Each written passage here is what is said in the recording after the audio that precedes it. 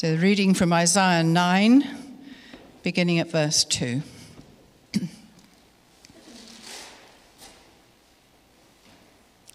The people walking in darkness have seen a great light.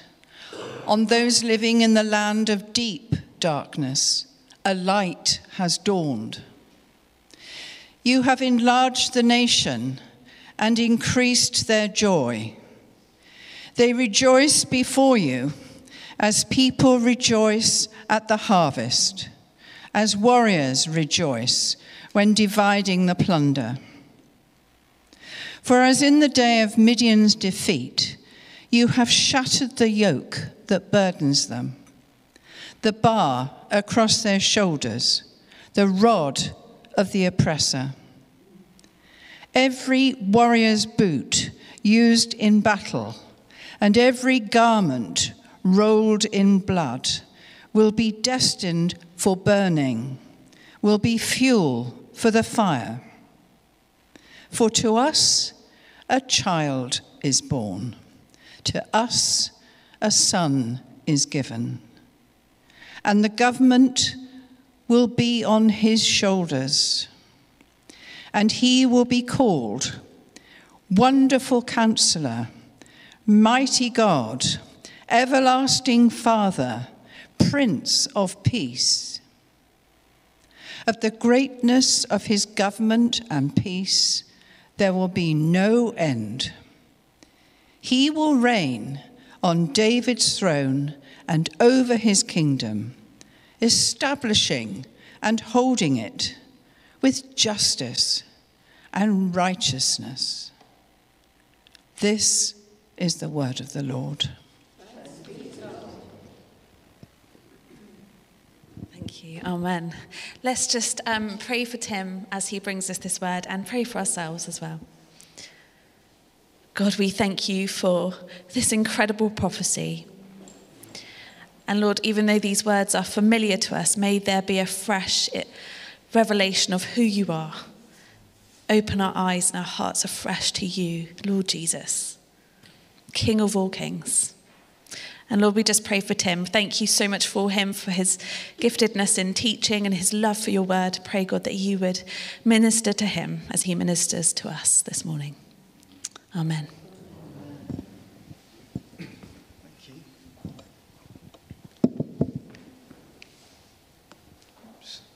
Good morning, everybody. I need to make an apology. We're about to listen to two pieces of music, I hope, if it works. And I need to apologise to Sean, because Sean, as you know, is an expert in all things techie. And I was trying to work out how to get one of these pieces of music onto something that could play on this kind of thing, which is far beyond my skills.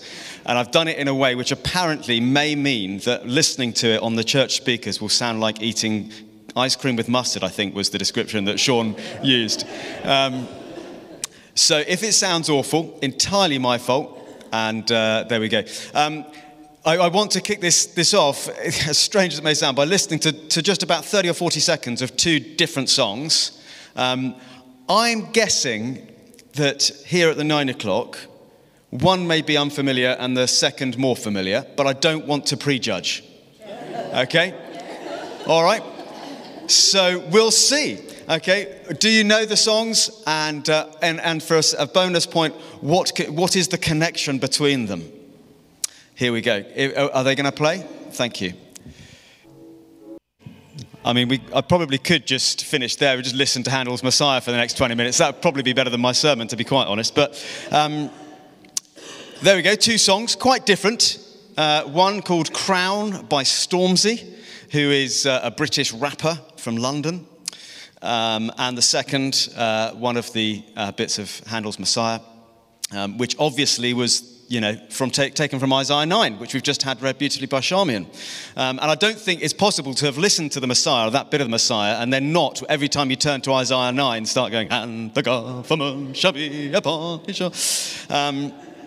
So what is the connection, you ask, between those two pieces of music? And arguably, some might suggest very little. I think, if you can come with me on this, that the connection between those two pieces of music, at least in my head, is our human need for a forever king. Our human need for a forever king. And if you like, Stormzy's song sets up the problem to which Handel's Messiah, or more specifically Isaiah 9, is the answer. Heavy is the head that wears the crown, unto us a child is born. In 732 BC, long time ago, around the time of this prophecy in Isaiah 9, there was an Assyrian king who threatened to invade the northern kingdom of Israel, a ruler from a power-hungry state grabbing a bit more land for himself. Sounds familiar, doesn't it? And this prophecy was, at least initially, for those walking in that kind of darkness. On those walking in the land of darkness, a light has dawned. That was the kind of darkness over the land. Darkness, of course, our Ukrainian friends know all too well. The darkness of the abuse of power. History is littered with leaders who have fallen foul of Lord Acton's adage, or at least one attributed to him: power corrupts and absolute power corrupts absolutely.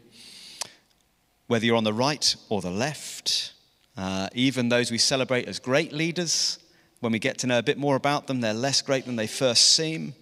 I won't mention, people like Churchill, Napoleon, even Martin Luther King, Nelson Mandela. We get to know a bit more about them. They've done amazing things, and yet not quite as shiny and squeaky clean as we might like them to be. Christian leaders too fail time and time again, often, sadly, publicly. What we discover when we look at human leaders of all sorts and all kinds, all over the world and throughout history, is heavy is the head that wears the crown. Heavy is the head that wears the crown. Or as Shakespeare, I think Stormzy was borrowing from Shakespeare, Henry IV, uneasy is the head that wears the crown. We seem humanly unable to bear the responsibility that comes. There's a tension then in us as human beings. We kind of instinctively want and need and look to human leaders. And again, we saw that in 1 Samuel 8 a few weeks ago. As the Israelites demanded a king, just like all the other nations, they wanted a human leader. And that is something actually that I think still rings true for us today. We want human leaders. We see it in the way people all over the world flock to certain types of leaders. Donald Trump had and probably still has half of America backing him. He might run for 2024. That would be fun. The late Queen Elizabeth was an enduring symbol of leadership in our country and in the world. And our country's kind of lingering, slightly uneasy love for the royal family maybe hints at that need for a leader, a king, a queen. Someone we kind of is our figurehead that we look to. I wonder too if perhaps our modern day obsession with kind of celebrity culture or influencers on TikTok or whatever it might be, is a similar thing. We want to follow. We seem wired for a forever king.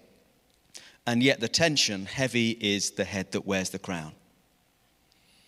It's a heavy responsibility, and the higher the office, the heavier the crown. And so we find, as I've said, the crown is ultimately too kind of heavy for humans to bear. Good leaders, few and far between. And actually, even when we find a good leader, they don't last forever. US president, you could be the best US president in the world, 8 years and you're out. I remember one of our kids a few years ago at primary school had Miss Brown as her teacher. And she was great. What a class teacher she was. We wished that she would be their class teacher forever. And then she moved into year 3. That's how it works with human leaders. And of course, even the very best, sadly, die. Human leaders are finite. Heavy is the crown that wears the head, and finite is the head. Sorry, heavy is... I've only had one coffee. Heavy is the head that wears the crown, and finite is the head. Your human head.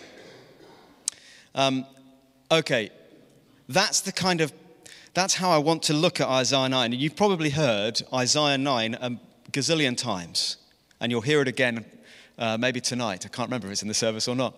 It's a familiar passage, isn't it? And it's a wonderful passage, and it's familiar for good reason. It's read every Christmas and sometimes in between. If you've heard it a gazillion times before, hear it again now with that idea in mind. This idea of a forever king. Let me just remind you of that most famous bit. For unto us a child is born, unto us a son is given, and the government will be on his shoulders, and he will be called Wonderful Counselor, Mighty God, Everlasting Father, Prince of Peace. And listen to this, of the increase of his government and peace, there will be no end. He will reign on David's throne, establishing and upholding it with justice and righteousness from that time on and forever. Do you see it? Can you see why this is a light in the darkness? To the tribes of northern Israel in 732, facing the threat of the Assyrian invasion, Isaiah prophesies a forever king who will rule with justice and righteousness. Soldiers' kit will be as fuel for the fire. We won't need it anymore. What a light in the darkness to those people. To the people of Ukraine today, facing invasion from Russia, Isaiah promises a forever king who will bring unending peace, not just 5 or 10 years of stability, but unending peace forever, and he'll bring about justice. What a light in the darkness is this prophecy. To 21st century people in Bath, that's us, by the way, he says, there is a king, a leader, an influencer who you don't have to impress. He comes to you as a pure gift, a baby given to us. He's a leader who cares about justice. He's a king who cares about righteousness. Justice, I don't know if you've noticed, but justice can so easily become, maybe particularly at the moment, this group's right and that group's wrong. You're either in the right group or the wrong group. If you don't agree with me, you're on the wrong side of justice or the wrong side of history. But this is a king of justice and righteousness. He cares about justice, but not just about justice issues, but about how people are treated. This promise of a king is a radically different kind of politics, if you like. It's a new and it's a better government. It's an end to all the stuff that we hear about endlessly in the media about our government. Why? Well, because human leaders fail. This is a king of justice and righteousness, and crucially, he's a king forever. He won't fall, he won't let us down, and he's in it for good, not a limited time in office, not limited by death, but a king forever. What a light in the darkness even today. I just want to pause there. I've not intended on including this, but this idea of a forever king not being limited by death, I think, is absolutely massive. Even this morning, I've heard of 2 untimely deaths. Death rules our world, and yet this is a forever king who is not ruled by death but rules over it, has defeated it. He's the forever king. Maybe there are some, I don't know, maybe not here right now, but maybe these are people, we might have friends or family in this position, something, I don't want a king. Actually, maybe some of us think that as well. I don't want a king. I'm in control of my life, and a king, especially a God king, is going to stifle my freedom and inhibit my enjoyment of life. Perhaps some of us feel like that and know others that might do. Well, this is not a king who rules with an iron fist. This is a king who will carry the government on his shoulders, and he also offers to carry you. He says, come to me, all you who are weary and burdened, I'll give you rest. Take my yoke upon you and learn from me. I'm gentle and humble of heart, and you'll find rest for your souls, for my yoke is easy and my burden is light. He's a king who invites the weary. He's a ruler who lifts the downtrodden, and he says, let me carry that for you. He's a father who bends down to pick up the vulnerable little child. He's a wise friend, counselor, who sits down to listen. Yes, he's the mighty God, but he comes as a baby. Imagine that. God in a baby. Imagine what sort of king would reduce himself to such impotence and helplessness. That is a king that I can follow. That is a king, in fact, who draws me in by his kindness. Did you see the picture from the England game last week? Sorry to bring that up. The picture of Jude Bellingham and Harry Kane. So if anyone doesn't follow football, Harry Kane blasted a penalty over the bar. Absolute nightmare if you're an England fan. And he's got his head in his hands. Harry Kane, scorer of 53 international goals, leading top goal scorer for England of all time. 80th appearance for England. He's there with his head in his hands. And Jude Bellingham, aged 19, in his only 22nd cap, I think, for England, rushes, right after Cain misses the penalty, he rushes towards Harry Kane. He puts his hand on the nape of his neck in that very kind of parental way, and he just holds him. And there's a beautiful picture of Bellingham doing that with Kane. And I think if you've seen that picture, or if you can perhaps bring it to mind as I try and describe it badly, that is a picture of this kind of king. This is the kind of king who when we, if you like, have blasted in life the penalty over the bar, we've just made a massive mistake. He rushes towards us in kindness, and he lifts our head, and he holds us. He says, I'm the forever king, I'm with you. The lovely picture. Look it up. So if you like being in charge, you don't fancy a king over you, this one's different. He's the one we're wired for. He's the forever king we need. So who is he? I think you all know who he is. But let me give you some more hints. Who is he? He is the one that we are told in Matthew 4, verse 13, if you want to look it up later. By the way, we didn't have verse 1 read of Isaiah 9. And it talks about the fact that this is going to come to the land of Naphtali and Zebulun. A bit of a random place that we don't really know about. Well, in Matthew 4, verse 13, Jesus goes to Naphtali and Zebulun and Galilee of the Gentiles. Jesus goes there deliberately to fulfill this prophecy of Isaiah 9. He's the one who called himself the light of the world, a light shining in the darkness. He's the one who was born in the town and line of King David, and from day one was worshipped not simply as a king, but as the mighty God. He's the one who was given the name Jesus, Jesus meaning God saves, because he will save his people from their sins.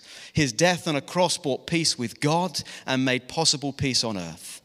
He's the one who treated women and lepers and prostitutes and outsiders with love, but so much love that they changed and lived for him and for others, not for themselves. He's the one who taught with unparalleled authority, fulfilling the law of God. He's the one who, having died the worst of deaths, was raised to life and ascended into heaven and reigns with all authority at the right hand of God. He's Jesus. And if you're in darkness now, simply go to him. If you are not coping with life now, we'll cry out to him. If you feel unloved or unlovable, tell him. A couple of words for two different types of people as I close. There may be some who have not yet started following that forever king. I was chatting to an artist just last night, actually, who wouldn't have described himself as a Christian. But he described, I think, what many who are not yet Christians feel, whatever they happen to believe rationally. He said, actually, all art, he's a geometric artist, that's interesting. I said to him, what does that mean? And he said, well, it's all about searching for something that's higher. That's what all art is trying to express. Something beyond this. And we're trying to express that in a beautiful way. Trying to make sense of life and trying to kind of hope that there's something more than just this. I thought it was a very interesting observation from someone who wouldn't call themselves a Christian. And I wonder if he speaks for some who've not yet started following Jesus. I think Jesus is the answer to art and to that artistic endeavor. I think Jesus is the answer to that desire, that need for something more. We need a forever king. And maybe today is the time to start following him. Second group of people, probably bigger, followers of Jesus who are members of this church. For us, two things briefly. I hope this morning, it's been a funny sermon, hasn't it? Not funny as in laughing at, hopefully, but I haven't preached how I would normally preach. I don't really know why. The sermon just didn't kind of come as it normally does. But I hope that what I've tried to do is lift up Jesus to you. And for you this morning to be warmed by this forever king, to see something afresh of Jesus. I hope that if that stirred you, that your heart is stirred to worship. Not just to worshiping in song, but to worship with a wholehearted life, following this forever king, knowing that he makes sense of your very being. And second, and this may be a word for some of us, just because we come to Jesus, maybe some of us came to Jesus years and years ago, some of us maybe more recently. When we come to Jesus, it does not mean that we are forever walking in lovely sunshine for the rest of our life. You know, the light has dawned in the darkness, and therefore come to Jesus and life will be sunny and shiny all the time. That's not what it means. And that can be hard. We must stick with Jesus in it, even though life can continue to be hard and dark. It's only because he's the forever King, the one who reigns forever, the one who defeated death, that our hope is not in this life, but in the life to come. There will be a day when every tear is wiped, when all darkness will be vanquished, when all the injustices will be made right, when the world will finally be as it should be. So keep going with him today. And when you are reminded this coming week of the God in a manger, the forever King born as a baby, the everlasting Father feeding from a young mother, when you're reminded of that, let it comfort you that if God was willing to do that, well, he's got the rest of your life in hand as well. Amen.